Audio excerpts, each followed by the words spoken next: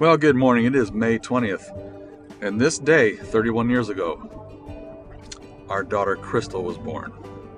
Happy birthday, Shisho. She's our favorite daughter. Even though she's our only daughter, she's still our bestest one. We love her so much. So happy birthday, young lady.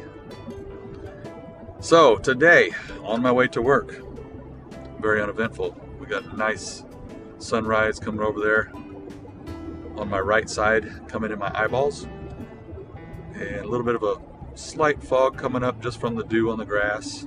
It's going to be a beautiful day. We're looking at 62 degrees right now. Decided not to ride the motorcycle today. Take the truck so I can talk to all of y'all. So over this week, I've done multiple interviews with people, and I'm finding that a lot of them during interviews will say what you want to hear. It's hard to prove that until you actually hire them, but I do like a couple of the guys that we interviewed. They really presented themselves well.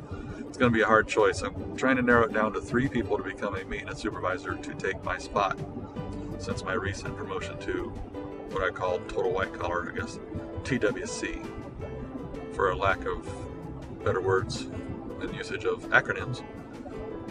Anyways, so that's where I'm at. We're looking at just some of the values of a person who is highly effective. And you ask probing questions, you ask open-ended questions, you ask yes/no statements, whatever. What I like to see in a person, and if you were ever being interviewed by me, is one way they could show that they use proactive steps toward anything they do. I think watching this show with my wife, Tony Sue, the show is called BS. I won't say the cuss word because that's just not so nice. But Howie Mandel, he's the host. Anyways, one of the questions talked about the 7 habits of highly effective people, and they had four answers there. One was like someone who's not a procrastinator, but someone who can think ahead, and that was the actual answer.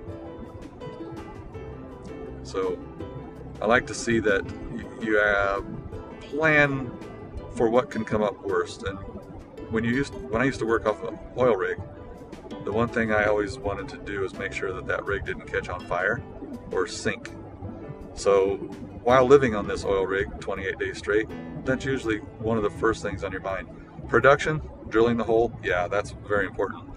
But the safety of everybody on the rig, including Mawa, depends on systems working. So you have to be proactive in that.